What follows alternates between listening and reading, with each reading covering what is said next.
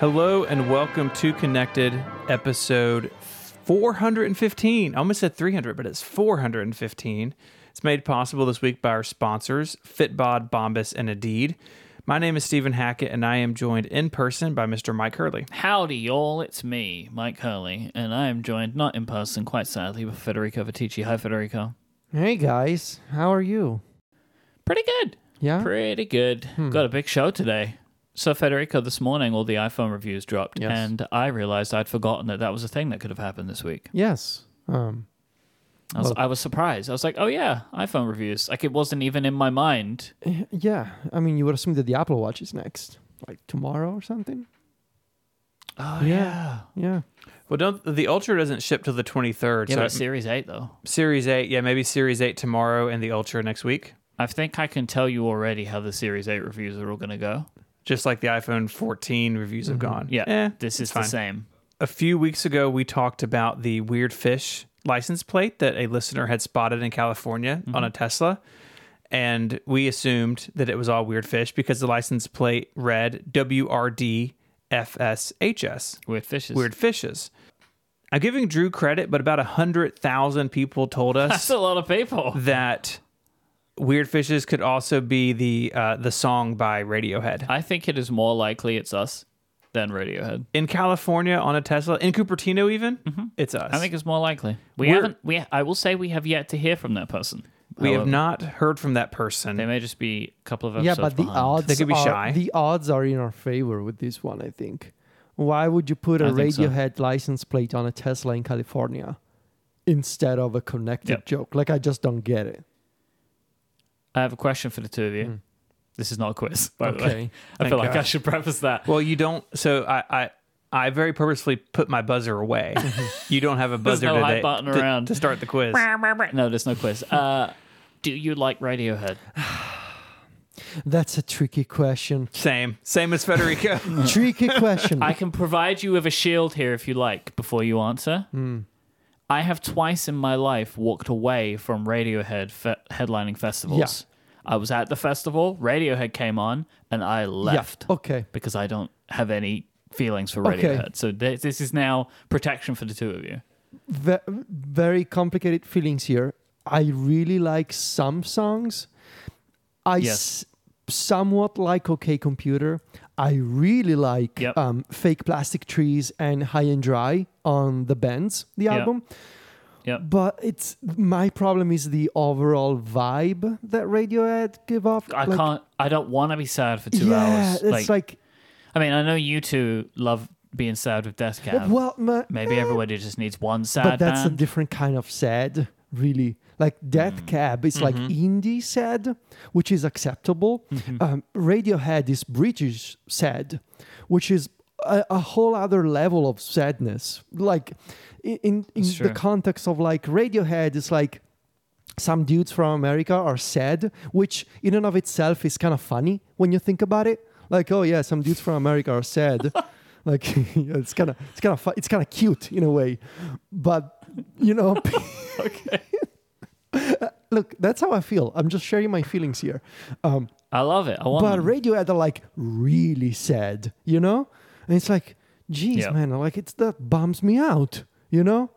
And so Yeah. that's how I feel about Radiohead. Yeah, I'm in agreement with you. There are a couple of songs that I really like, but I don't ever want to put myself in that experience for a long period of time, and that includes listening to an album. Stephen, I don't think you fully answered. Actually, my thoughts align with Federico's. It's a different kind of sad, not Yeah. my type of sad. Death Cab does have a new album out on Friday, though. Right. Federico and I have been texting a lot Yes. about it. Oh, okay. We're excited. Yeah. I have no doubt. We're actually not doing the podcast-a-thon. It's just going to be a Death Cab Athlon. album listening party. Yeah. The whole And time. I mean, like, would you go to a Radiohead concert and like what? Clap your hands or like jump? No.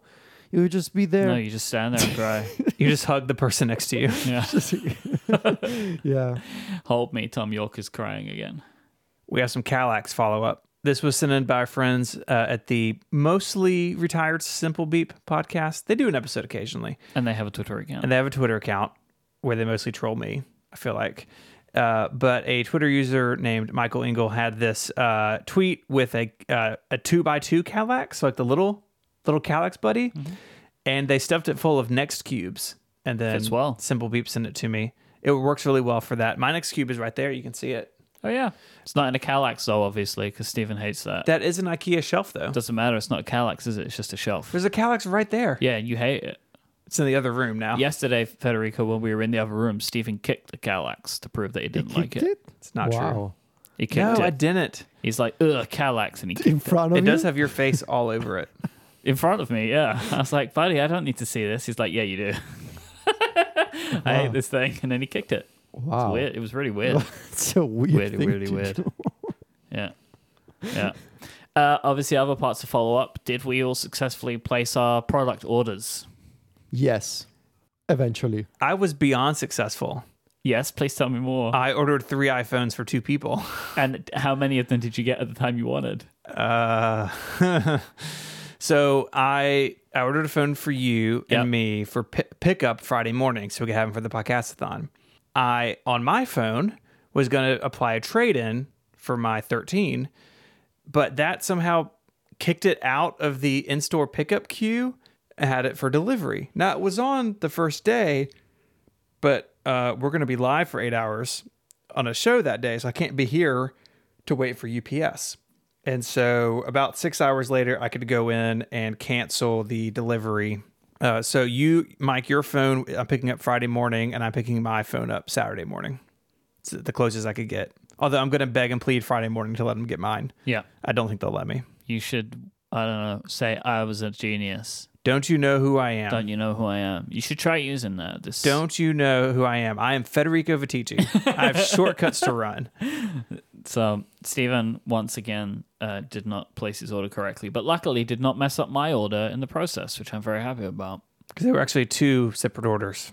Because when you save a device for pre-order, I couldn't put the other one in the bag, so there's separate orders. But what about you, Federico? Do you have anything coming? I got the new AirPods Pro coming. So I told you guys this before. Like, I never liked the stress of getting an iPhone on launch day. Like, I started doing this years ago. It really helped with my, like, just because I know myself and I know how stressed out and anxious I get about this stuff with iPhones having to be delivered on launch day, something always happens. So years ago, it was after the iPhone 10, I decided, I'm not going to participate in this game anymore with the iPhones because I know that if I place a pre-order for an iPhone, something is going to go wrong. Like, it's just bad karma that I have or something. So I stopped doing that. So I just got the AirPods, and the iPhone I will get eventually, like maybe next week or something, or I'll just walk into a store because they always have walk-in units available now. So whatever, I'll just walk into a store and get one. But the AirPods Pro, I did pre-order just because I was concerned that they were going to be back ordered for months and I was not going to be able to find them at my local Apple store. And that in itself was an adventure because I was at the beach. I took a small break before the review. I was at the beach with 1 bar of 4G and everything was going very slowly. And it was also giving me multiple errors. Like, my payment failed twice. I did not get charged. Yes, I had this too. Thankfully. But eventually I did manage to get the AirPods Pro with the launch day delivery of September 23rd. So it took me 15 minutes, but it worked. So I tried to order AirPods Pro. I got the Memoji engraving for fun. Oh, nice. Did you see that? Which one? So there's going to be a little Memoji mic on there, which is good. Nice. But I ordered it. It's the payment cancelled. I ordered it again, and it went through. And then an hour later, I got 2 emails congratulating me for 2 separate purchases. I then cancelled one of the purchases, and now the date on my original purchase went from the 23rd to the 30th of September. I don't know why, but I'm not going to be around at home on the 23rd, so actually the 30th works best for me anyway, because I'm going to be at a wedding, so I wouldn't have been around on the 23rd to pick them up, so the 30th will do just fine. But yeah, it seemed like, just looking on Twitter too, there was like a lot of issues, it seemed like, with the purchasing this time. Especially in the UK, I was seeing a lot of people really struggling with actually trying to make purchases. So, still haven't got that right, still getting it messed up. I have some breaking news. Okay. Straight hot off the presses. iOS 16.1 Beta 1 is out. So. Oh, okay. and I am. So maybe we'll find out something. Stage Manager 2 is now shipped. So in iOS 16.1. Is that not iPad too, Federico? Well, I'm checking the iPad now. Surely it's got to be, right? Well, you just ship iOS 16.1? That'd be weird. Well. But it'd be sus. It'd be super sus if there was no iPad beta or if there's an iOS beta. Let's see. Oh, of course, the iPad is still connected to the Wi-Fi, which is not working today. So, let's see. Mm-hmm. Can I freeload Sylvia's iPhone with tethering? While Federico's doing that, Stephen, do you want to talk about why we're here? Yes, we are here because in just a couple of days, on Friday, September 16th, Mike, you and I will be hosting the 4th annual podcast-a-thon for St. Jude. We raise money all through the month of September for St. Jude. St. Jude is a hospital, a research institution that treats kids with cancer from around the world without regard for their family's ability to pay. So what that means is that you get the world's best care and the best research and the best doctors, the best treatment without having to worry about paying for it, which is an amazing thing for those of us here in the U.S. But it's well beyond the U.S. St. Jude's reach is all around the world. I wanted to tell a story about volunteering today. Mm-hmm. You know, if you've ever been in a hospital, you know that can be pretty overwhelming, right? You've got to kind of figure out where everything is. You got to know where the cafeteria is, know where to do paperwork. That's in addition to all the medical stuff that's going on, of course. And one neat thing about St. Jude is that they really work hard to smooth down all those rough edges that you may experience in other hospitals. So in the cafeteria, they have volunteers during the lunchtime. And so if you're there with your kid or multiple kids or your hands are full, you can have somebody help you navigate the cafeteria and hold your tray and get stuff for you. You're not paying for your meal because you're on campus, which is really cool. You know, it's just a little thing, right? It's oh, let's have some volunteers in the cafeteria. When your hands are full and you're exhausted, it is amazing to have someone just help you for a couple of minutes. It's really cool. And the people that fill those sorts of roles at the hospital are just amazing. The research, the treatment, all of it is possible because people like us donate. And so we do this every year. You want to go to stjude.org/relay. There you can donate directly to our campaign. You can also set up your own campaign. Mike, you want to talk a little bit about that? Yeah, so if you want to, if you've been thinking hey, I want to do more, or maybe you don't have the money to donate yourself right now, or maybe you just want to get some cool exclusive Relay FM merchandise, when you go to stjude.org/relay, you can sign up to be a fundraiser.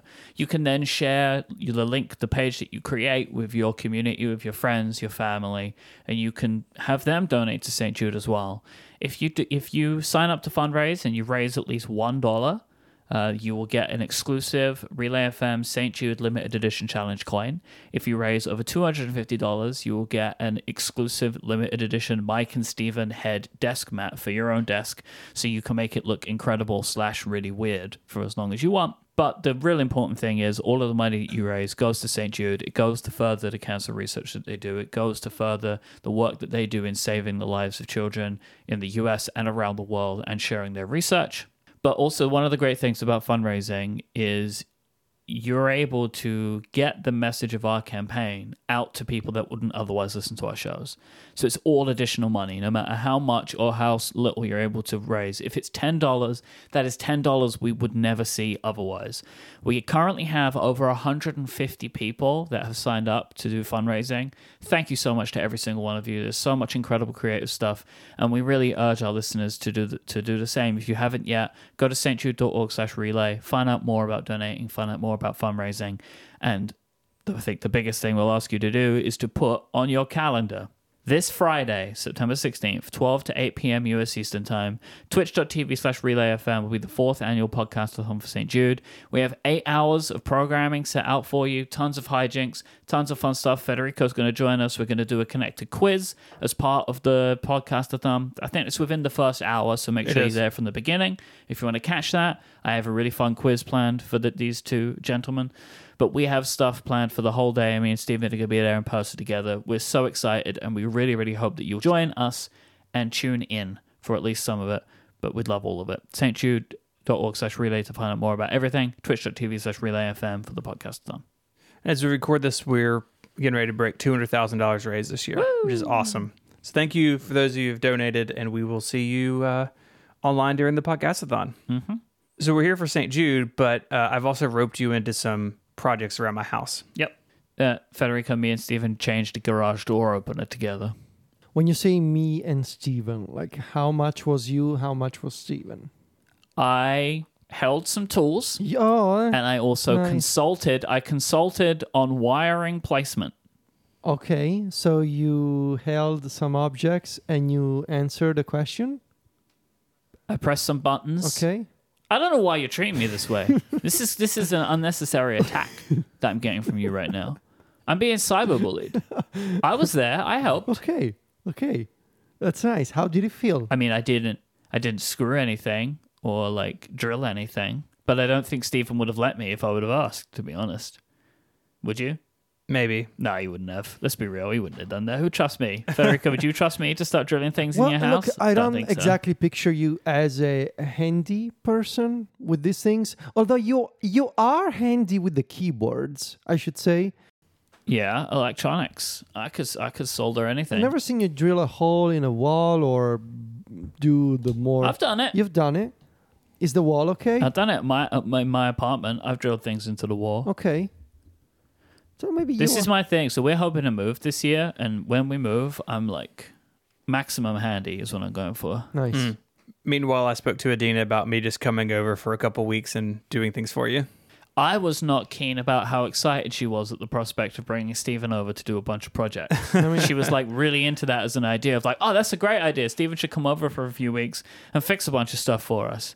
And the whole time I'm like, which says, I wanted to do that. Says a It's few kinda things sad, about your right? situation. Yeah, it's not good, is it? That's not good. She jumped at that. She was like, oh, what a great idea. She was like really into it. Okay. Yeah. And it's like, I'm standing right here. I'm right next to you. But hey, How it'll play out is you'll be doing something and she'll just like be FaceTime. texting, Yeah. FaceTime or text me, be like, hey, please tell him how to do this. yeah. Hey, well, you just learned from YouTube or your dad, so I'll learn from you. You're like my dad. Yeah, kind of. Thanks, Daddy. I don't like that. Nice. Yeah, so what we did, we put a Miros HomeKit, I guess, a HomeKit thing onto my garage so I can see when the garage door is up and down. I can open it HomeKit. remotely. And it doesn't require like Raspberry Pis and stuff like other people's setups. Real clean, easy to do. So thank you for the help, Mike. Anytime. It worked really well. It did. It worked the first time. Every time. This episode of Connected is made possible by Fitbod. We all balance work, family, and everything else we have going on. It can be hard to make fitness a priority. What you need is a program that works with you, not against you. That's why you need Fitbod. Its algorithm learns about you, your goals, and your training ability, and will craft a personalized exercise plan that's unique to you. Their app makes it incredibly easy to learn exactly how to perform each exercise. They have these videos so you can see a professional trainer lifting the weights or doing the movement so you know you're doing it correctly. I really like that. It gives me confidence that I'm not going to do something I shouldn't. Personal fitness is not about competing with other people. You don't want to look to others and try to stack up against them doing what they do. What you need is something that works for you. That's when it sticks, and that's when you'll see the results you're looking for. Fitbod uses data to create and adjust your dynamic fitness plan, so you'll have instant access to your own personalized routine in their fantastic app, so you can make progress on your goals from anywhere. I've been using Fitbod all year. I really like that it is growing with me. So as I move further down the road of my fitness journey, it is ratcheting up the difficulty and the complexity of the exercises I'm doing based on what I have done. I really like the personalization. Fitbod makes sure to learn from your last workout, so your next one will be even better, whether you work out twice a day or twice a week. Fitbod even tracks muscle recovery, so you get this balanced plan with a variety of exercises, so you're not overworking anything. The app is simple to use. It recently got updated with a fantastic new design. I mentioned the video tutorials. I really love those. They're shot from multiple angles, and it integrates with the Apple Watch, Wear OS, and apps like Strava, Fitbit, and Apple Health. Personalized training of this quality can be expensive, but Fitbod is just $12.99 a month or $79.99 a year. But you, dear connected listener, can get 25% off your membership by signing up at fitbod.me/connected. So go and get your customized fitness plan That's fitbod.me/connected, and you get 25% off your membership. One last time, that's fitbod.me/connected for 25% off. Our thanks to Fitbod for their support of the show and Relay FM. For it is time, as the prophecy foretold, that Federico Viticci would publish his iOS 16 review. It is done. How do you feel, Federico? I'm feeling very good. I'm feeling very happy. Yeah. Actually, it went really well, better than I expected. Well, it went better than I expected. I had a feeling / I was hoping that it would do better, but still seeing it actually perform better with real numbers and results, it's heartwarming. So yeah, I'm really happy. I would like to ask you a bunch of questions, if I may. Yes. Kind of about the review itself and about some of the content. Okay. Because, you know, like we're not going to hear like talk about iOS 16 in every specific feature. Like people should read your review for that. And you did a good job recapping a bunch of stuff on app stories as well. So we're not going to ask you to repeat a bunch of things. But I wanted to kind of talk through some stuff. One, because I have finished your review. Nice. That is a personal record for me. It's faster than when I was doing the audiobook. I read it in 2 days, which I think is a testament to the review itself in this way.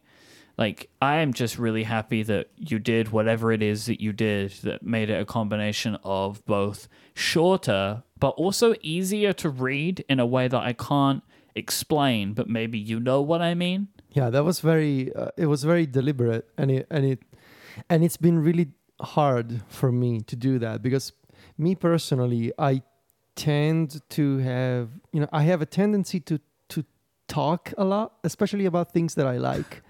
I mean, you guys know this. Like, I can just go on and talk about every single detail of every single thing that I like, because I'm very passionate. We are enthusiasts. Like, that's our whole thing, right? It's like you're just enthusiastic. Yes. Like, so you talk a lot about it. When I have an opinion about something that I don't like, I'm equally passionate about that. And so I like to complain, to really explain why something is wrong or not designed well. But the thing that I realized over the years, this is a conversation that we had multiple times, that my nature as a tech observer, reviewer, was not helping the review as a product, essentially. Because people don't like something that is too technical or too long or too, bogged down by a lot of details and a lot of personal opinions. So over the past couple of years, I really feel like this process is something that I realized 2 years ago, that I started doing last year, and that hopefully I was able to refine this year much more. Trying to make the review more compact by doing more work up front when it comes to picking and choosing the topics and the length of the topics, and being more selective with the developer-related features that I talk about. But even when I do have some more technical topics, the style in which I present them and the extent to which I talk about them also needed to be more compact. And that was the first thing I did in June was like sit down and be like, okay, I really need to understand what are features that people, not my developer friends, not that I don't care about those, but like if I want to have more people discover this kind of writing and enjoy this kind of writing. I just have to stop you because that really made me laugh. It's not like hey developers, it's not like I don't care about you. But no, yeah, I know. But like, here's the thing, because even the guys and the people who are into that kind of stuff, like you just said, Mike, maybe, on a bunch of times, maybe you skipped a few chapters or you just never finished the thing. And I want you to finish the thing because I think it's important that you run through the whole story, right? So in June, I was like, okay, I'm trying to be really deliberate here. Let me understand what are the things I must talk about. And that's hard because you need to imagine how things are going to go 3 months in advance. And the second thing, I mean, obviously there was also it was necessary for me to do this year because I knew that I was not going to have the time.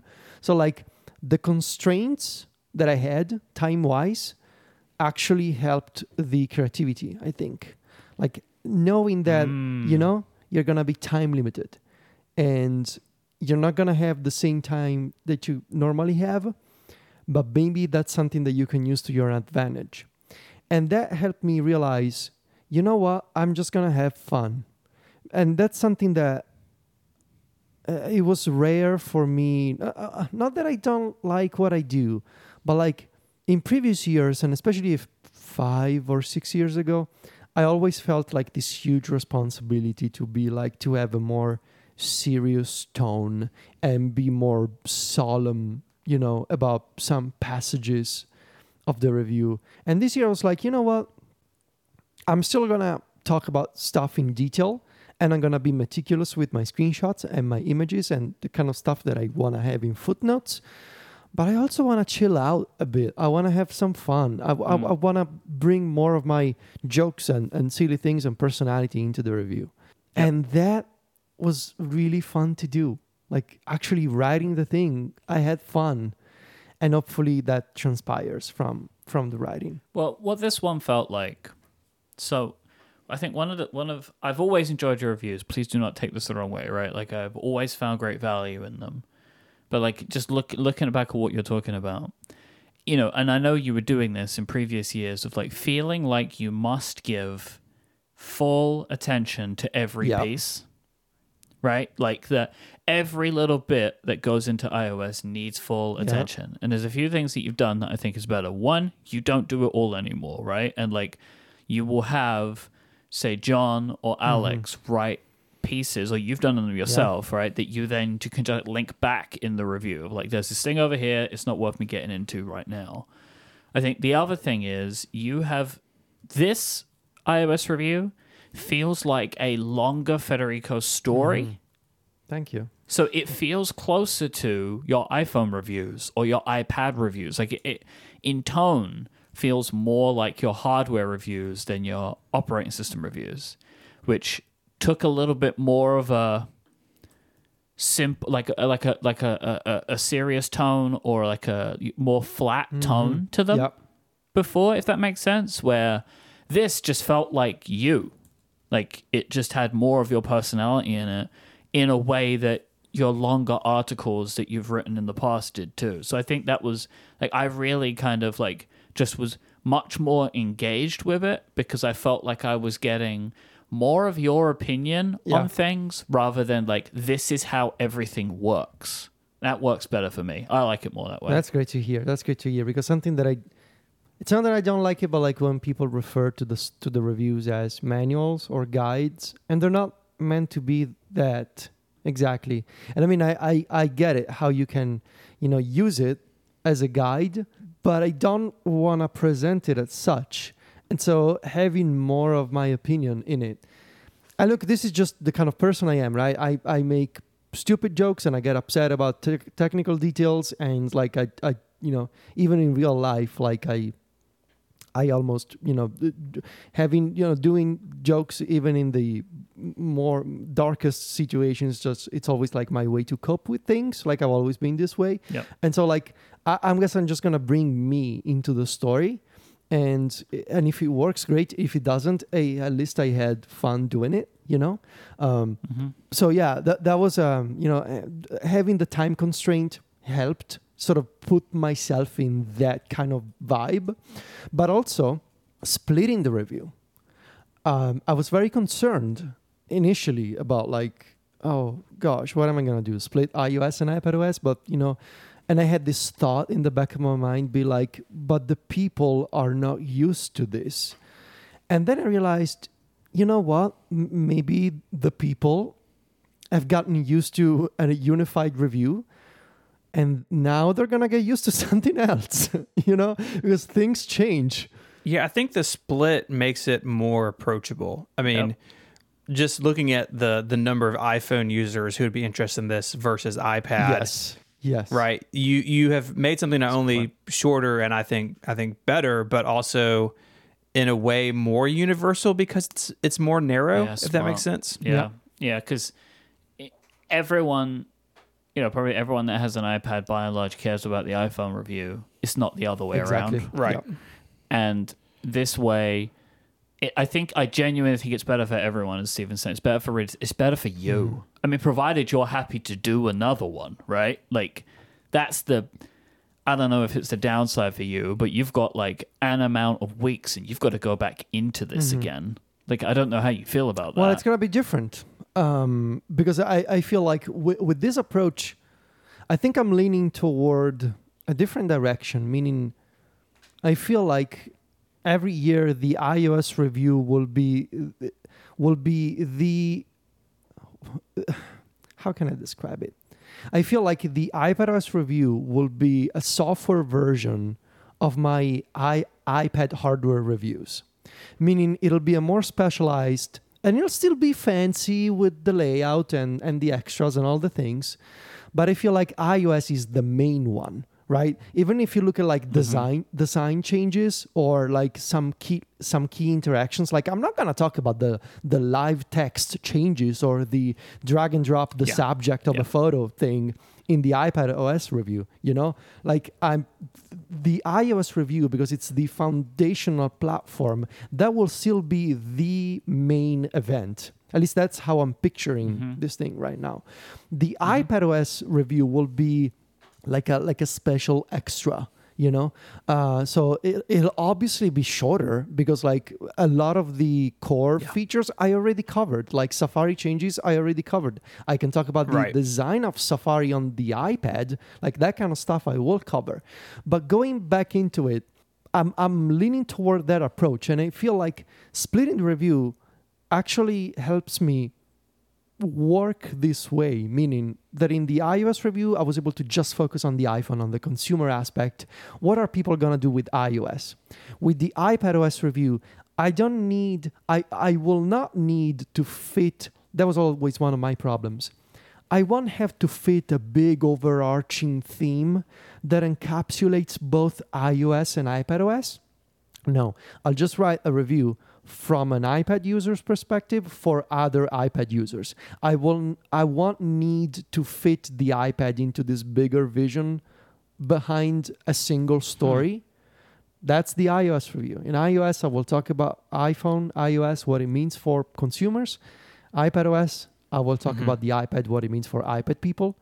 And I'm just I feel like this gives me more freedom. It's actually like you can kind of more hyper focus for each one, right? Where like the iOS review, as you say, is like big and broad, but in the iPadOS review, you can get really like just I'm writing this for iPad people, right? Which is like I think I can imagine from what you're saying that you can like hyper focus on I'm writing this for people that work on their iPads. Like that's what this is for, this review, and I think in a way that you could talk about it more nerdily than you would if it was a chapter in the iOS review, maybe. Yes. Yeah, that's exactly what I'm going to do. I think that's exactly the right approach. I don't know. I'm very optimistic about it. And I feel like it'll give me more freedom to really go down into the details of iPadOS and Stage Manager and how all the things work, while still having that kind of approach where there's going to be chapters, there's going to be sections. I'm going to be talking about all the other things, like I do in my iOS review. But what I think really matters here is that I'm not feeling exhausted. I'm not feeling burned out, which was always the case before. And I'm actually feeling very energized at the moment. I want to switch gears a little bit because I know we've talked a lot about the design elements of the review. You always go through and make a lot of screenshots. I feel like this year there's more video or GIFs than ever. Can you tell us a little bit about that angle of things and maybe how it's changed? So I always feel like we live in the age where most reviews these days, they happen on YouTube. And what used to be called tips and tricks are now TikToks, right? Which is not something I do. I still prefer the written content. I'm old school. Maybe I'm getting old and it's fine. But I really like to have my collection of text and written material that I can look back years from now and just actually look at it. And it, I can print it out if I want and it's something. But I know that the written word only goes so far in terms of showing you what I mean. And so screenshots have always been a huge part of the review, just because you need the visual reference, right? And I know that, because I see it. And I hear from people who annotate the review and, they actually take screenshots of the review and they send them out to relatives or, parents to tell them, hey, here's how you do this thing.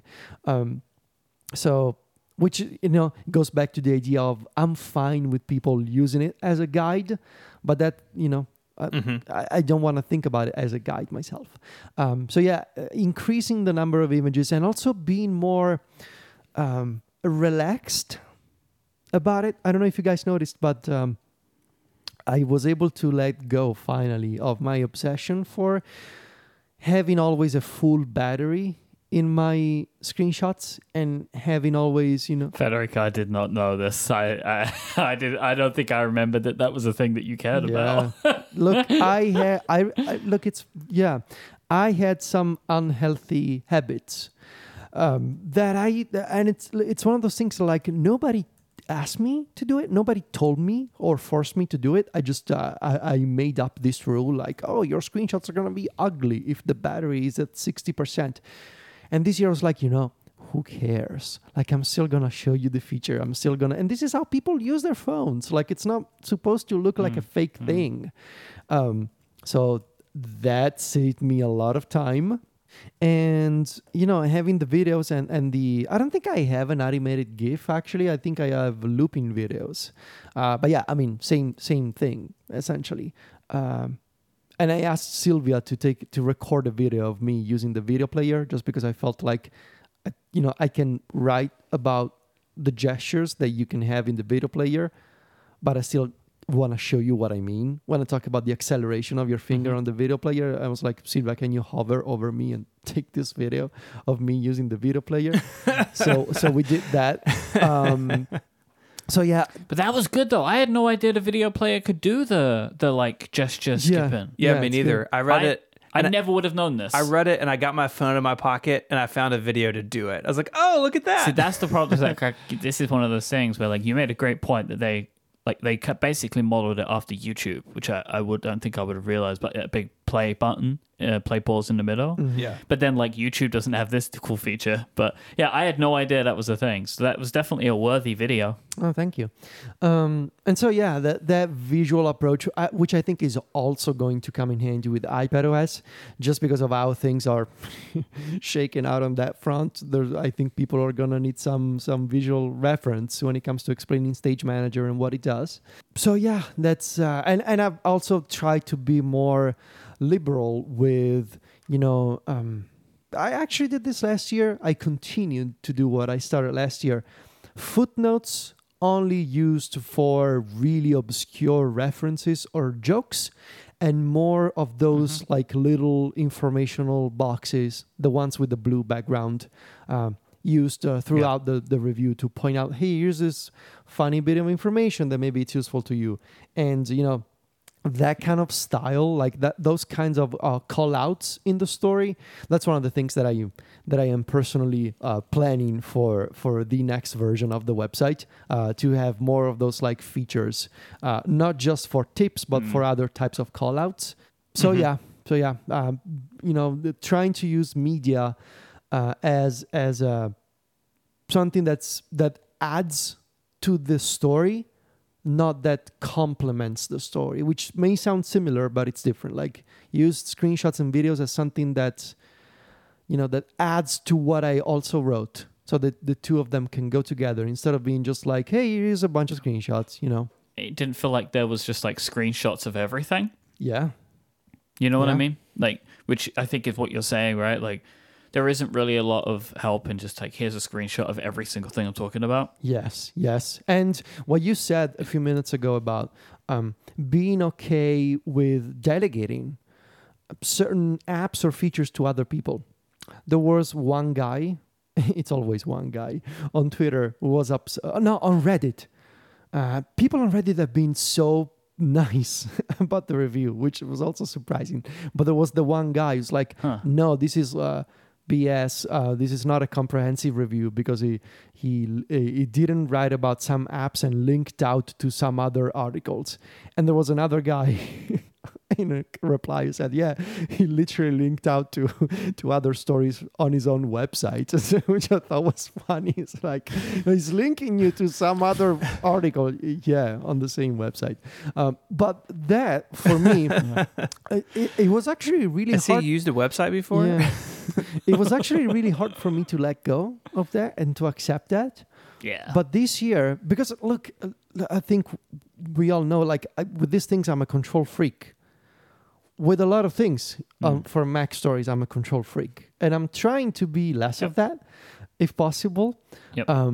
But for the review in particular, I think it was maybe last year, but for sure this year, I came to the realization that, how can I say this in a way that doesn't... Oh, whatever. John Siracusa had it easy with macOS. It's impossible to do a comprehensive review of iOS these days. Like, first of all, it is literally impossible for someone like me because I live in Italy and a bunch of features are impossible for me to test. Like, oh, why didn't you write about Apple Pay Cache? Well, go figure why I didn't write about Apple Pay Cache because I can't use the thing. But like, the problem is iOS, it's such a, it's a sprawling operating system. And that a single person can do it all in 3 months, like if you want to try that, be my guest. I tried and it was incredibly unhealthy for me. So letting go of that mindset of I need to cover every single little thing. No. And look, but that's where the difficulty is. Like, when I mentioned at the beginning of this topic, being deliberate about the things you choose to write about and why. Like, it's not a coincidence that I asked John to write about Apple Mail because I knew that John was going to really test the thing, especially on macOS, which I was not going to do anyway. And like all the intricacies of sending messages for later, for example, when your Mac goes to sleep. Like, John was able to do that. And also John sends a lot of emails every day, more than I do, because he deals with sponsors and I don't. So it's not like a random thing. It's like, hey, John, I don't know, grab an app from the basket and you write about it. And it's like, I actually put some thought into assigning the stories. And that's difficult for 2 reasons. One, it's got to make some sense in the narrative of the review. And 2, if you are a control freak like me, it's hard to let go. And so, overall, I think I did a pretty good job. And for the first time ever, the review is below 30,000 words. 27K. Yeah. So I'm proud of it. And I'm really happy. Good. And it wasn't like it was a small iOS release, right? So like, no. it would be easy to hit 30,000 if there wasn't a lot to talk about, but there actually was quite a lot to talk about. I mean, obviously it was made easier for you in that there are some features that aren't shipping yet that you haven't been able to test, and like iPadOS has been cut out, but I think that was a really good thing to keep it shorter. And it really did feel shorter. Like, I was just able to breeze through the thing. Like, it worked great. Mm-hmm. So, my review of Federico Viticci is good. Thank you. I have a good review of Federico Viticci. 10 out of 10. I appreciate it. And I'm going to write about this in Mac Stories Weekly on Friday. But the thing I wanted to mention here is that I didn't change it from last year. I used Obsidian and the same structure that I had last year with splitting chapters into multiple files and splitting apps also into multiple documents and compiling everything at the end. But the thing I want to point out is that in previous years, and look, my brain is a complex place sometimes. It came to a point 5 or 6 years ago when I can, and look, this is going to sound so stupid, but we're talking about this stuff, so why not? It's like therapy. It got to a point where I almost felt like my setup was part of the event for some people. And some people were like, oh, I can't wait to see how he was able to get it done. And so like, I felt like an obligation to not let the people down and surprise them every year with like a crazy new shortcut or system or whatever that I had in mind. Like, yeah, I'm going to up my game once again and show you how, I got it all done. And again, that's not very healthy, because like I already try apps for a living, but for this kind of project, having to switch how I get it done because that's a thing in itself, it's kind of silly. So I stuck with something that I knew that was going to work well for me. There are some tweaks and some changes that I brought that I'm going to talk about. But like, if you're thinking, oh, I can't wait to see what is done this time. No, it's the same as last year with some small modifications. But I guess the lesson here would be if you have something that works for you and nobody's forcing you to change it, keep using it. It's fine. So it sounds obvious, but again, it's easy to fall into that trap of like, oh, people are expecting from me to surprise them all the time. And maybe some of them are, but also I don't want to. It's, it was better for me to just, I'm going to kick open Obsidian and start writing, and I don't need to fiddle around and change things and revolutionize things again. Did you write mostly on the Mac or the iPad? iPad. Okay. Almost all of it, actually. Yeah. Because I've been thinking we should at some point follow up on your... Yes. Right? Yes. At some point we should, but like the summer is a really bad, like in the summer, it's really hard for me to use macOS because like I need to test iOS and iPadOS and I need to live with them. Which is making the iPadOS side of things a bit tricky because now the new beta came out, and from my very 30-second experimentation with it while Steven was doing the sponsor before, it does seem like they brought some Stage Manager fixes, especially for dealing with Windows. But like, again, how long was the spot? Like 2 minutes. So that's how long I played with it. But at the moment, I have no idea what I'm going to do for the iPadOS review, in the sense that like I have a structure, I have a table of contents. I know that I'm going to be writing about toolbars and, some layout changes and all that kind of stuff. But like, I haven't used Stage Manager because so far it's been buggy and problematic for me. So we'll figure it out in the next month. But the idea is, I will do it with the same attention to a healthy approach. Like I don't want to. I don't want to get into arguments with my family and friends. Like, I have a house now, and we're still dealing with, a lot of stuff around the house. So I'll do it on my own terms, I guess, will be the conclusion of all of this. One thing I've seen a lot of people talking about iOS 16, of course, is the lock screen and the widgets. And a lot of folks have talked about wanting more widgets than what Apple's given us. Apple's given us 5 spots, 1 above the time, 4 below. And I'm curious what the two of y'all think about wanting more than that. So here's my thing. I don't necessarily think I want another line, but why are there no stacks? Why don't we have stacked lock screen widgets like we do home screen widgets? That's a great question. Personally, I fall on the side of I would love to have a second row. I think anything more than a second row, even on a big iPhone, would be a little too much. But I wonder if there's a performance consideration here to keep in mind of like, if you add basically double the amount of widgets, and all those widgets, in theory, they could check for data every second. I wonder if doubling the number of those widgets would cause, battery drain or any kind of performance issue on the lock screen. And I'm sure Apple thought about this aspect, but still, I mean, these things are so powerful. Like when they brag about like the trillion of operations per second that they can perform on a photo, I'm sure you can find a compromise to have another row of widgets as well. So I do understand the potential angle of, it's for performance. Sure.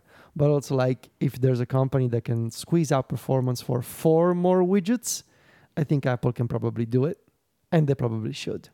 iOS 17, baby. There you go. No. Another row of widgets. 18. It takes 2 years. No, they got it all settled now. Focus mode got way better year over year. I have faith they can do anything now. Oh, you have faith. Untouchable. You have faith. Yeah. Yeah, baby. One last lock screen question before we wrap this up. The lock screen widgets are not part of the iPad. I know iPad OS isn't done. Your review is not done. But do you think it's a miss that they're not on the iPad? Yeah. And I wonder if we're seeing a repeat of what happened 2 years ago with home screen widgets. Like, why are they not on the home screen? And then they waited, for the iPad for the following year. And I wonder if here's like, why don't we have more widgets on the lock screen? And the answer is they're going to wait to bring them to the iPad, and they're going to have a whole, new design where you can add more widgets because of the iPad lock screen. And in return, you will also get that option on the iPhone. It's like similar. I have a hot take. Yeah. I don't think I want or care about lock screen widgets on my iPad. Interesting. It's not like my iPhone. Also true. Like also my true, iPhone yes. is in my pocket. I grab it, I look at it, put it away, right? Like I'm checking for notifications on my lock screen so I get the information. On my iPad, I'm never like, let me just quickly check my iPad. Like when I'm doing something on my iPad, I am specifically trying to use it. Like I never really see the lock screen of my iPad. Like I immediately just want it to be ready to go for me. And you can even see this in like the way the iPad works currently, which is as soon as it's authenticated, it takes you to the home screen, right? Like my iPad mini, I pick it up, I click the button, and it just opens the iPad. Like that's how I imagine that product working. I wouldn't mind like the lock screen widgets on the iPad home screen as like a way to continue like putting more information on there, right? Because that could be kind of cool. You could put a bunch at the top or something. But I don't particularly feel like I would want them on the lock screen as such because I just never really think of my iPad that way. Yeah, that's a good point. That's also a good point. And I wonder if maybe that's Apple's perspective here of like the lock screen on the iPad, you're just going to see it for that split second when you're sitting down in front of it. Well, why would you, why would you? I mean, there's an argument there to be made maybe about an iPad mini and the lock screen sort of serving a similar purpose to an iPhone, but also I get what you mean. So we'll see next year. If they don't do it next year, then it's exactly that argument of like, yeah, the lock screen on the iPad, you don't really spend time on it, and so we're not going to do it. I kind of view it as like the login window on the Mac, especially, and I think most people do use an iPad with some sort of cover or keyboard case or something, right? So like you're opening it and using it as more of a laptop type thing. So I could see why it's downplayed in importance, but I think it'd be a nice option at least. But it's like I could imagine they would not do an always on display on an iPad.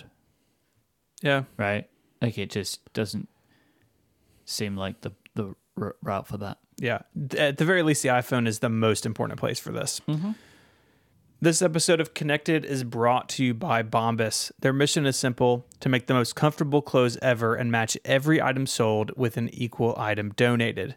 So when you buy Bombas, you're also giving to someone in need. Bombas designed their socks, shirts, and underwear to be the clothes you can't wait to put on every day. Everything they make is soft, seamless, tagless, and has a cozy feel. There's a pair of Bombas socks for everything you do. They come in tons of options like comfy performance styles made with sweat-wicking yarns, which mean your feet stay cool while the rest of you works up a sweat. And their no-show socks are designed for comfort while being specially engineered to never fall down, so you can let your ankles be free to soak up the sunlight. Bombas t-shirts are made with thoughtful design features like invisible seams, soft fabrics, and the perfect weight so they hang just right. Bombas underwear is breathable, fits well, and has a barely there feel. I love Bombas stuff. My entire sock drawer is Bombas. Mike can attest I'm wearing Bombas socks right now. I'm looking at his feet, everyone. He's got Bombas socks on. That went a direction I didn't expect. You can look at my feet. I got them on too. Yeah, you got them on too. See? Bombas socks are excellent, comfortable, and they are great for working out. Your feet don't get hot. They don't get sweaty. I'm a big, big fan. And what's really cool is that Bombas donates one pair of socks, underwear, or t-shirt for every item that you buy. Those are the 3 most requested clothing items at homeless shelters. And so far, Bombas customers like you have helped donate over 50 million items of essential clothing. That is so cool. So go to bombas.com/connected and use the code CONNECTED for 20% off your first purchase. That's BOMBAS.com/connected and the code CONNECTED at checkout. Bombas.com/connected. Our thanks to Bombas for their support of the show and Relay FM. So with iOS 16, we've got a lot of app updates, and I wanted to highlight some that I thought were interesting. This is by no means an exhaustive list. I will actually put in the show notes a pretty exhaustive list that 9to5Mac is putting together of a bunch of apps. I know that Mac Stories has been covering a few, and I've got some links in for those as well, and I'm sure you've got more in the hopper, Federico, of like different apps and stuff that you want to cover. I have no doubt about that. They're in the app basket he mentioned earlier. Just ruffle around in there and pick one out. That's a good point. The app basket. But there was a few that I wanted to highlight because I thought there was just some interesting stuff. Lockflow is one that was on Mac Stories that I saw, which is just basically a way to add a shortcut launcher to your lock screen. Yes. So cool. I imagine there's going to be a ton of apps that either this is their entire thing or this is like one of the things that they do. Like I know that we'll talk about it in a bit, but in Widgetsmith, there's some URL stuff that you can do now as well. So you could also use Widgetsmith for something like this. So basically tap any widget and it can open a URL. Which actually goes with other stuff that Dave's done. There's like I don't know if you guys have seen these, but there's like a bunch of tools now in Widgetsmith. So there's like sleep tracking in there. There's activity stuff, pedometer stuff. My favorite is Dave put calzones into Widgetsmith. It's the whole thing. He just copy and pasted calzones and just dropped it right in there. So there's now, I think, much better for my taste, like time zone converter inside of Widgetsmith, which is good because it ties in with my time zone converting widget that I've got. But Lockflow is really nice. Is it using SF symbols to create the icons, Federico? Do you know? Yes, it is. Yes. It's a really nicely done app. It's a very like a nice and simple one. And it does one of these things that I've seen before where they give you a shortcut to help you make it. Yes. Like, which is just always really weird and like, but in like an interesting way. We're like, hey, here's a shortcut that you can put in your shortcuts library that helps you create the thing. Yo, dog. Yeah. Put shortcuts inside your shortcut. Widgetsmith as well. There's tons of lock screen options, right? As you could imagine, Dave has just got loads. And also, but one of my favorite things about the new one is the new widget editor, which looks a lot like the Memoji editor. Yes. Like it's, I think, much more simplified and is way easier to make widgets. It's more visual. Like I think he's done a really good job with that. So that's a good one that I'm using. I'm using the pedometer one that comes from Widgetsmith on my lock screen. Fantastical has got a bunch that I like. I was happy I was able to replace the kind of the top one. Is it called Inline, Federico? The one that goes above the clock? Inline, yes. Yeah. So I use Fantastical there. And they're doing focus filter support, which I think you liked a lot, right, TG? Yeah, that was one of my favorite features. Surprisingly, because I went into it thinking, oh, that's kind of neat, but really not for me. But the ability to like select the kind of content you want to see inside apps, I think it's super cool, and it gave me some ideas for, more practical focus modes that I want to try myself. Yeah, focus filters is one of these things where I'm like, maybe in a few months this will be good. Yeah, I think Fantastical's approach is really smart because they already had calendar set support where you could have like a weekend calendar set and it hides all your work stuff. And I think tying that like one level up to the focus stuff is really clever. But I agree with you. I think it's going to take some time for developers to kind of figure out where this works for them. Maybe James and PCalc, maybe on the weekends you can't do complicated math. You can just do like simple arithmetic, and then you can get your scientific calendar back Monday through Friday when you're at work. Just an idea. Just an idea. Just an idea. Mm-hmm. But yeah, the focus filters thing, I think I need to see more apps that I use support it, and I hope that they will. Carrot Weather is obviously got tons of excellent widgets with lots of customizability. More than 20 different widgets in Carrot Weather.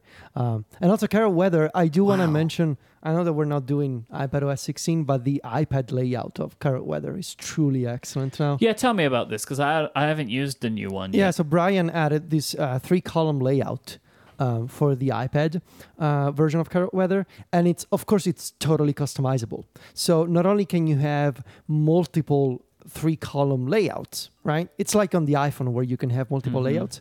You can have multiple of these 3-column layouts, but each column of the layout you can have a custom module, section, whatever in it.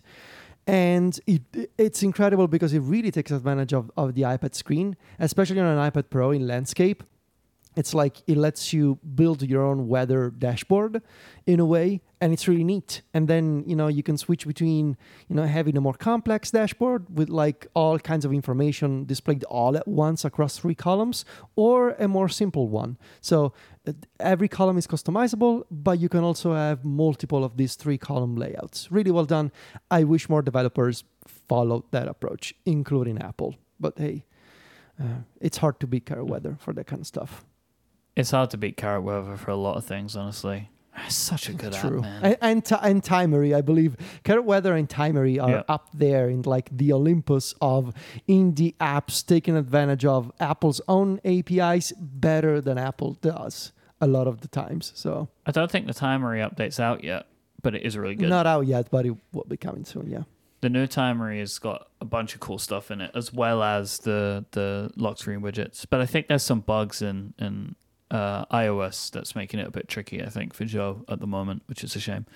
But when it does come out, I would also put that on this list because obviously I'm using it and I love it, of course. What else did I want to touch on? Flighty. I haven't used these yet, but I will use this on my way home. I actually built after reading Federico's review, I was like, I should make more lock screens and tie them in my focus mode. So I now have a travel lock screen. I used the globe one. I thought that would look pretty good, right? Because it actually shows you where you are on the world, so I use that one. Yeah, that's nice. And I put the Flighty lock screen widget in there. So what they're saying is that it does live flight tracking, and they have a little indicator of kind of how long you are into your flight and like a distance, and it will work in airplane mode because Flighty does anyway. Like as long as you've got the data in before you put your phone into airplane mode, it just shows you how long you are into your flight. It's really good. So I'm really intrigued about that. And also you'll be able to see flight updates and stuff like that. So I'm going to try that one out. I'll let you know how that goes. And I'm pairing that on that lock screen with Tripsy, which is one of my favorite apps for like planning trips and stuff. And they have upcoming activities. Also got an excellent iOS 16 update, yeah. Yeah, it got a big update for iOS 16, Tripsy. Man, it's a great application. I really recommend people try it out. I feel like it's a bit of a sleeper app, honestly. But like if you take any kind of trip, I use it all the time. And they do really good sharing. So I pay for the app, but if you don't have a subscription, you can share a trip with somebody else and they can just see all of the information from the trip. I love that. Like, I love Tripsy. I've been using it for years now. They do like the whole, you can email your itinerary stuff and it puts it in the app for you. Like it gives you an email address that you can email it to. Like all that stuff's really good. I saw this app floating around today, Sticker Drop. Federico, can you tell people what Sticker Drop is? So Sticker Drop is kind of genius because it's this utility that lets you create an iMessage sticker or sticker pack even by using the iOS 16 feature that lets you lift the subject of a photo.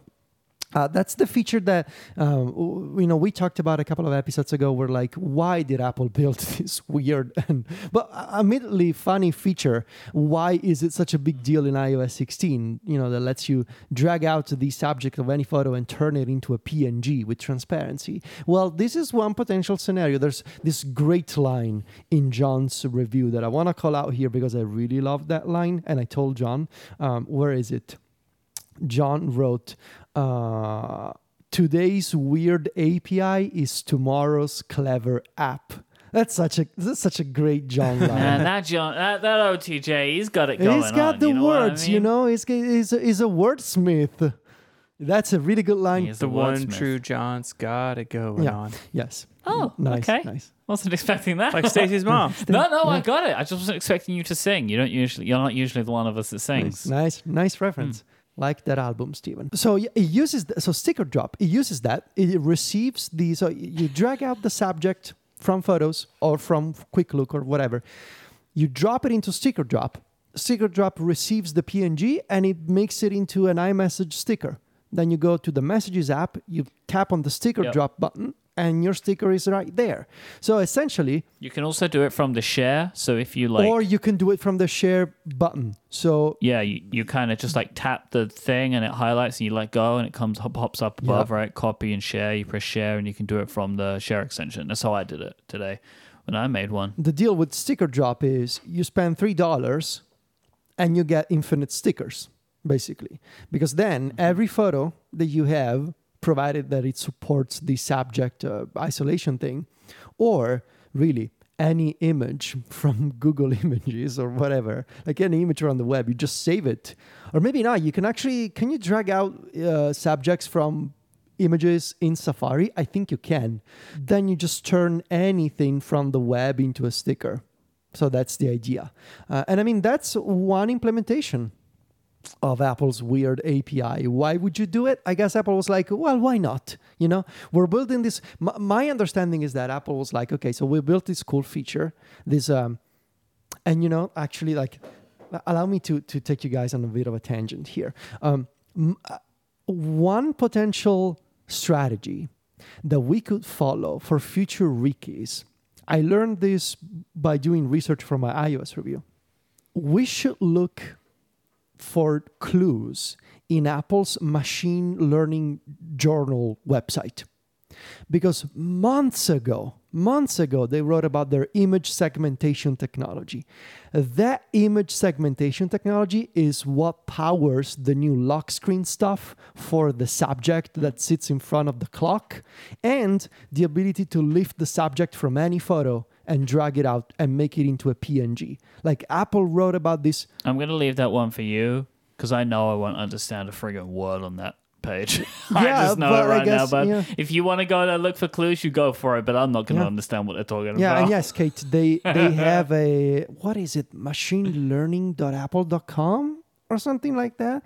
And it's actually impressive because they put out all the technical papers on the, it's called the Apple Machine Learning Research page.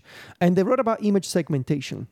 So anyway, my understanding of this feature is Apple created this and they were like, okay, that's cool. We can probably use it for the iOS 16 lock screen because in iOS 16, that's going to be the key feature of the OS. And then they were like, well, we have it and it works. Why not let people do that in photos because it's funny and maybe they can do something with it? Like you build the tool without a clear purpose, but you let the people figure out the purpose, I guess would be the approach. And I mean, the people as an entity are doing it. You look at developers coming up with these ideas. You look at that that TikTok video that Matthew Cassinelli tweeted out. I've seen this like 100 times today already, but it is really cool. Yeah, and it's funny because Matthew's tweet of the TikTok is going viral. I wonder if the TikTok is viral too. It's kind of weird how things spread these days. But like there's a guy who's using the subject isolation feature to build up a collection of his outfits in Notes. I mean, that's cool. So like sometimes you just build the technology and you hope for the best and you cross your fingers that people are not going to use it in nefarious ways. In this case, they are not, at least so far. So that's cool. So I want to just prove to you my point of why I won't be using this journal by reading the 4 titles of the recent research papers that are on machinelearning.apple.com. All right? Go for it. Paper 1, layer-wise data-free CNN compression. Paper 2, RGBX classification for electronics sorting. Paper 3, emphasis control for parallel neural TTS. And paper 4, A-span former, detector-free image matching with adaptive span transformer. So if you want, my friend, if you want to use that, you go right ahead. But I tell you right now, I won't understand a word of any of that. But if you look at the images and you skim it, I bet you can find some clues. I don't know. Okay, you gotta treat it like a children's book. From our perspective, like, let me just look at the photos here and see if there's anything I understand. Or maybe, like a children's book, I can have you read it to me, you know? And I'll just look at the images and you can read it to me. Okay, I'll think about it. This episode of Connected is brought to you by Indeed. Before I read this out, I'm going to tell you a story. I was driving the other day, because I've been driving you around town, and we passed... That's not the only reason you drive. I mean, you know, I'm driving a lot more since you're in town, but driving by this restaurant is currently closed for renovation, and on their sign, it's like, oh, you know, closed for renovation, and then under it, we are hiring, check us out on Indeed, because Indeed is the hiring partner that you can trust. They know it, we know it, now you know it. Indeed is the hiring platform where you can attract, interview, and hire all in one place. You don't want to spend hours on multiple job sites, stringing stuff together, looking for candidates with the right skills, when you can do it all with Indeed. Find top talent fast with Indeed's suite of powerful hiring tools like Indeed Instant Match, assessments, and virtual interviews. And if you hate waiting, like many of us do, Indeed's US data shows that over 80% of Indeed employers find quality candidates whose resume on Indeed matches their job description the moment they sponsor a job. Instant Match really is incredible. As soon as you sponsor a post, you'll get a short list of quality candidates and you can invite them to apply right away. So join more than 3 million businesses worldwide using Indeed to hire great talent fast. Indeed knows that when you're doing everything for your company, you can't afford to overspend on hiring. So you want to visit Indeed.com/connected. That's INDEED. Indeed.com/connected. Terms and conditions apply. Cost per application pricing not available for everyone. If you need to hire, you need Indeed. Our thanks to Indeed for the support of the show and Relay FM. So it is we're right on the verge, the eve of new iPhones delivering, and a bunch of reviews went up today. Mike, you and I got to spend some time watching them in my office, which was cool. We watched a couple by The Verge, MKBHD, a bunch of other people. Understandably, I think the iPhone 14 reviews are pretty cool when compared to the 13. And I was watching these reviews and I had a thought of like, most people aren't going from a 13 to a 14. Most people shouldn't. But if you're on an 8 or something and it's time for a new phone, if you're on a 10R, the 14 is a huge step up. It's a hard product to review, right? Because like if you're reviewing phones every year, you can only mentally compare it to other phones from the previous years. And so it's complicated. It's a very complicated thing to do, I assume, right? Like we all just compare like this phone to the last phone because we're like on that train. But realistically, I don't know how you could create a compelling video review trying to compare this phone to the iPhone 8 or whatever. Like I don't know how people do it, but yeah, that sort of thing I think is better suited for written reviews. Like I know Jason and others have done that of like, if you have a 10, you know, this is what you get if you go to this phone or that phone. But clearly the more interesting phone, any way you cut it, is the iPhone 14 Pro. I was struck by people's different takes on the dynamic island. Some people found it really like interesting and intriguing. Nilay Patel at The Verge said that the iPhone 14 Pro was like beginning of new ideas for the iPhone. But it seems like your interaction with it may be a little bit different than we anticipated too. Yeah, the thing that Nilay Patel pointed out was that it's the default behavior of the island, right? Where Apple says when you tap on what's the name of something that lives on the island, like an accessory, a widget, like an activity, I guess.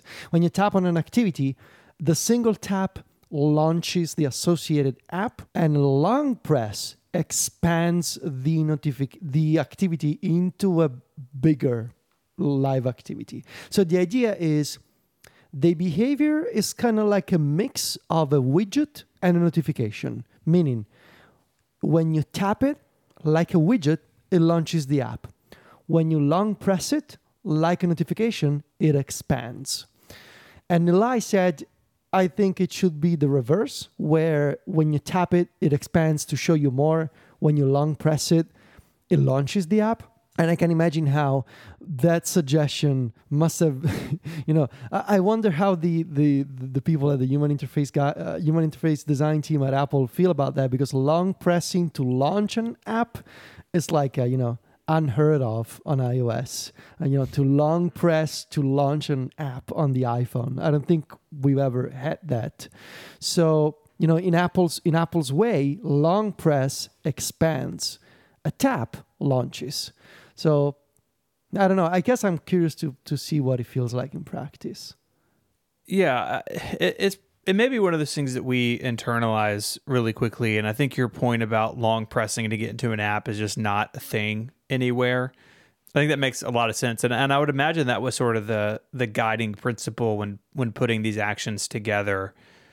The thing that I think most interested in seeing is how this plays out once third-party developers have access to it. Because, as we all get our phones in a couple of days, it's going to be basically anything that uses the Now Playing widget. So like in the Verge videos, like, oh, Spotify works. Like, yeah, because it's using the Now Playing stuff. But it's going to maybe be a little while before we see some of the more interesting use cases of it. That's not unlike lock screen widgets or regular widgets or anything else we've seen. But because this is present on every single screen you ever see on your phone, I think that transition may be a little more noticeable than some others we've had.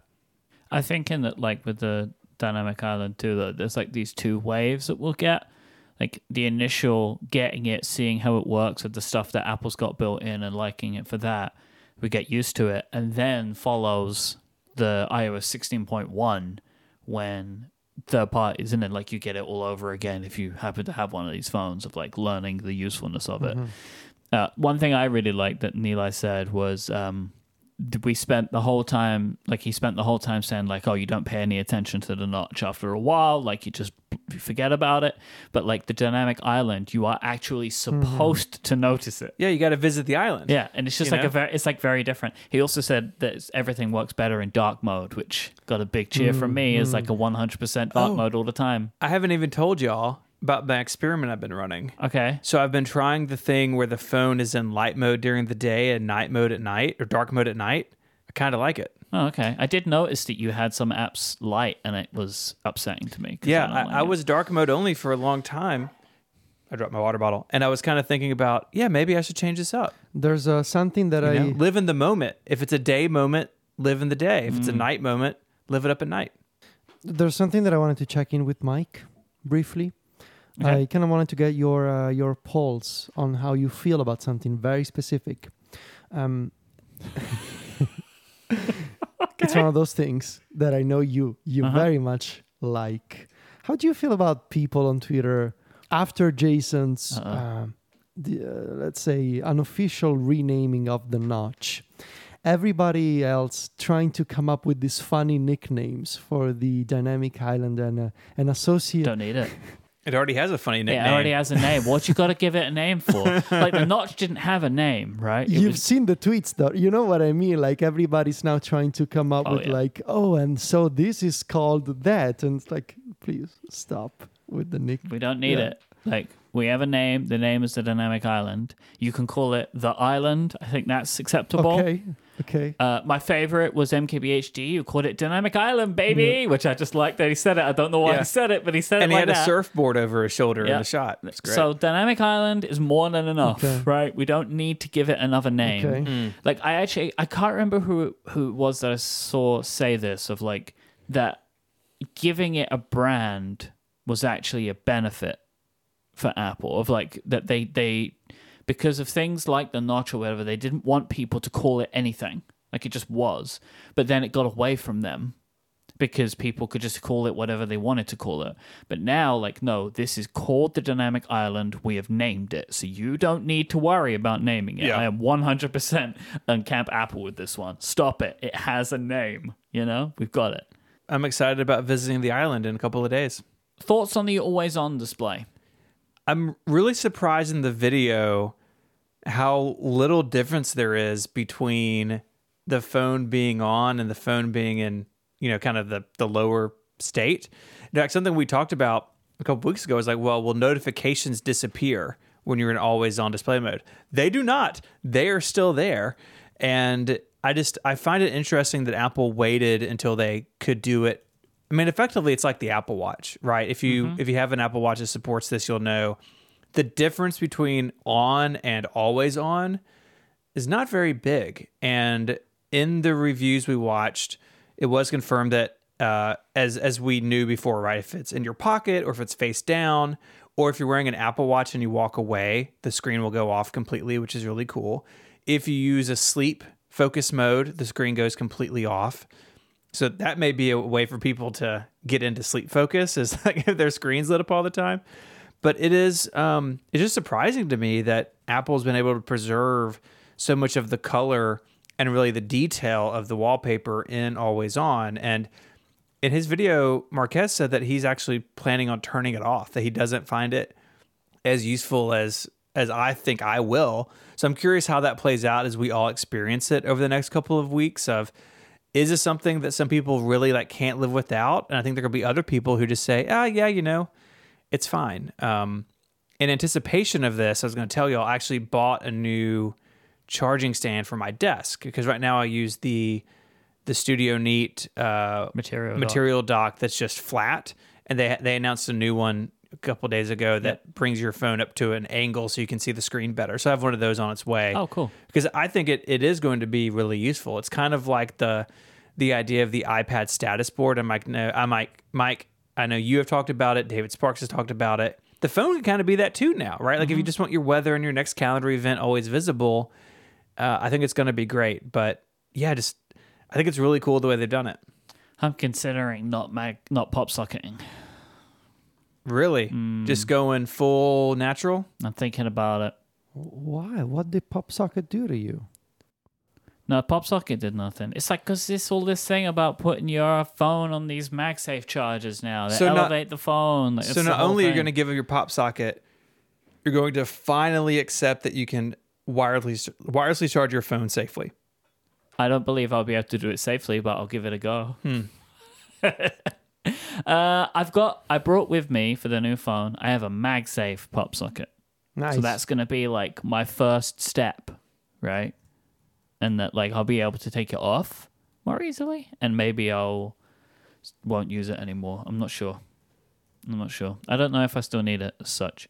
But it feels like my life is just becoming harder and harder with the pop socket stuck to it all the time. There's just like things I want to try and do and I can't do. Oh yeah. Oh, I have some real time follow up from 6 months ago. That's a long. Your phone is definitely cracked. Your screen looks terrible. Oh, I know, but like I know Apple doesn't believe you, but I believe you. Thank you. And if I were staying at that Genius Bar, I would have deemed it cracked. Well, when I get the new phone, I'm going to try it again. I've got a baseball bat in here. I mean, I will do it. I'll break it. Like, I will break it. If they say no, I'll just break it and just go for it. But You didn't hear that, Apple. But forget it. Camera upgrades. Really interesting. So MKBHD is like, this is the best camera around right now. The Verge seemed a little less excited about it. In some cases, they're saying it could be pretty inconsistent, but it can deliver excellent shots or some inconsistent shots. So I don't know what to think, but I'm still remain very excited about the camera because I want some of the extra features. In general, I'm After seeing all of these, I'm really excited for this phone. I cannot wait for Friday. Like, it looks awesome. I'm very into it. Federico, give me a hype check, please. I'm hyped. I can't wait. I really, really want to play around with the island stuff, and I know the camera improvements look good to me. Some photo comparisons were kind of strange in some of the reviews, like the Office meme, like corporate wants you to find the picture between this picture and this picture. They're the same picture. Yep. Some photo comparisons feel like that. But like overall, I'm hyped. The purple color looks great, I think. And the island is exactly my kind of stuff. So yeah, much more hyped than the 12 and the 13, personally. Much more hyped than the 12 and the 13, or the 12 to the 13? Both of them. Oh, Both interesting. of them. Okay. Mm-mm. All right. Yeah. They're doing something Steven, hype new check, and please. weird and fun. And, yes, I'll take it. Yeah, I'm really excited too. I'm very excited about the camera stuff, and I think that Nilai's right that the island, this concept that like the iPhone home screen can become more alive and animated and helpful contextually is really interesting. And I think it's also interesting that we got it really a few years after we got widgets. This feels like, in a weird way, kind of the next step for that stuff. And don't hear what I'm not saying. Widgets 100% should be interactive. Like, we should have more from that technology as well. But this kind of is like rounding out the story. I think that, the home screen has gone from this static grid of icons to something that is much more customizable, flexible, and useful. That's really exciting to me. And so I'm excited for this phone, but I'm also excited for what it could mean in the future. And so, yeah, I'm hyped, baby. I'm ready for Saturday to get mine. I think that's it. I think that's it. We'll talk about the phone more next week when we have them. But hopefully we all have them. At least me and Steven will have them. I don't know what Federico's going to do. He's just going to go and shake down all the Italian apple stores or something. Improvise. I will improvise. He's going to improvise. He's going to cut a hole in the top of his phone and fill it with sand and call it an island. It's the dynamic. If you want to find links to the stuff we spoke about, head on over to the website relay.fm/connected/415. While you're there, there's a bunch of stuff you can do. The most important thing right now, though, is to donate, to go to stjude.org/relay and donate to St. Jude's life-saving work. Don't miss us all. All three of us will be there on the podcastathon. That's Friday, September 16th from 12 to 8 p.m. Eastern U.S. time on Relay FM's Twitch channel. If you want to get in touch, you can do that. You can find us all online. Mike is on Twitter as IMYKE. You can find Federico there as Viticci, VITICCI, and you can follow me online as ISMH. I'd like to thank our sponsors this week, Fitbod, Bombas, and Indeed. Until next time, guys, say goodbye. Arrivederci. Cheerio. Bye, y'all.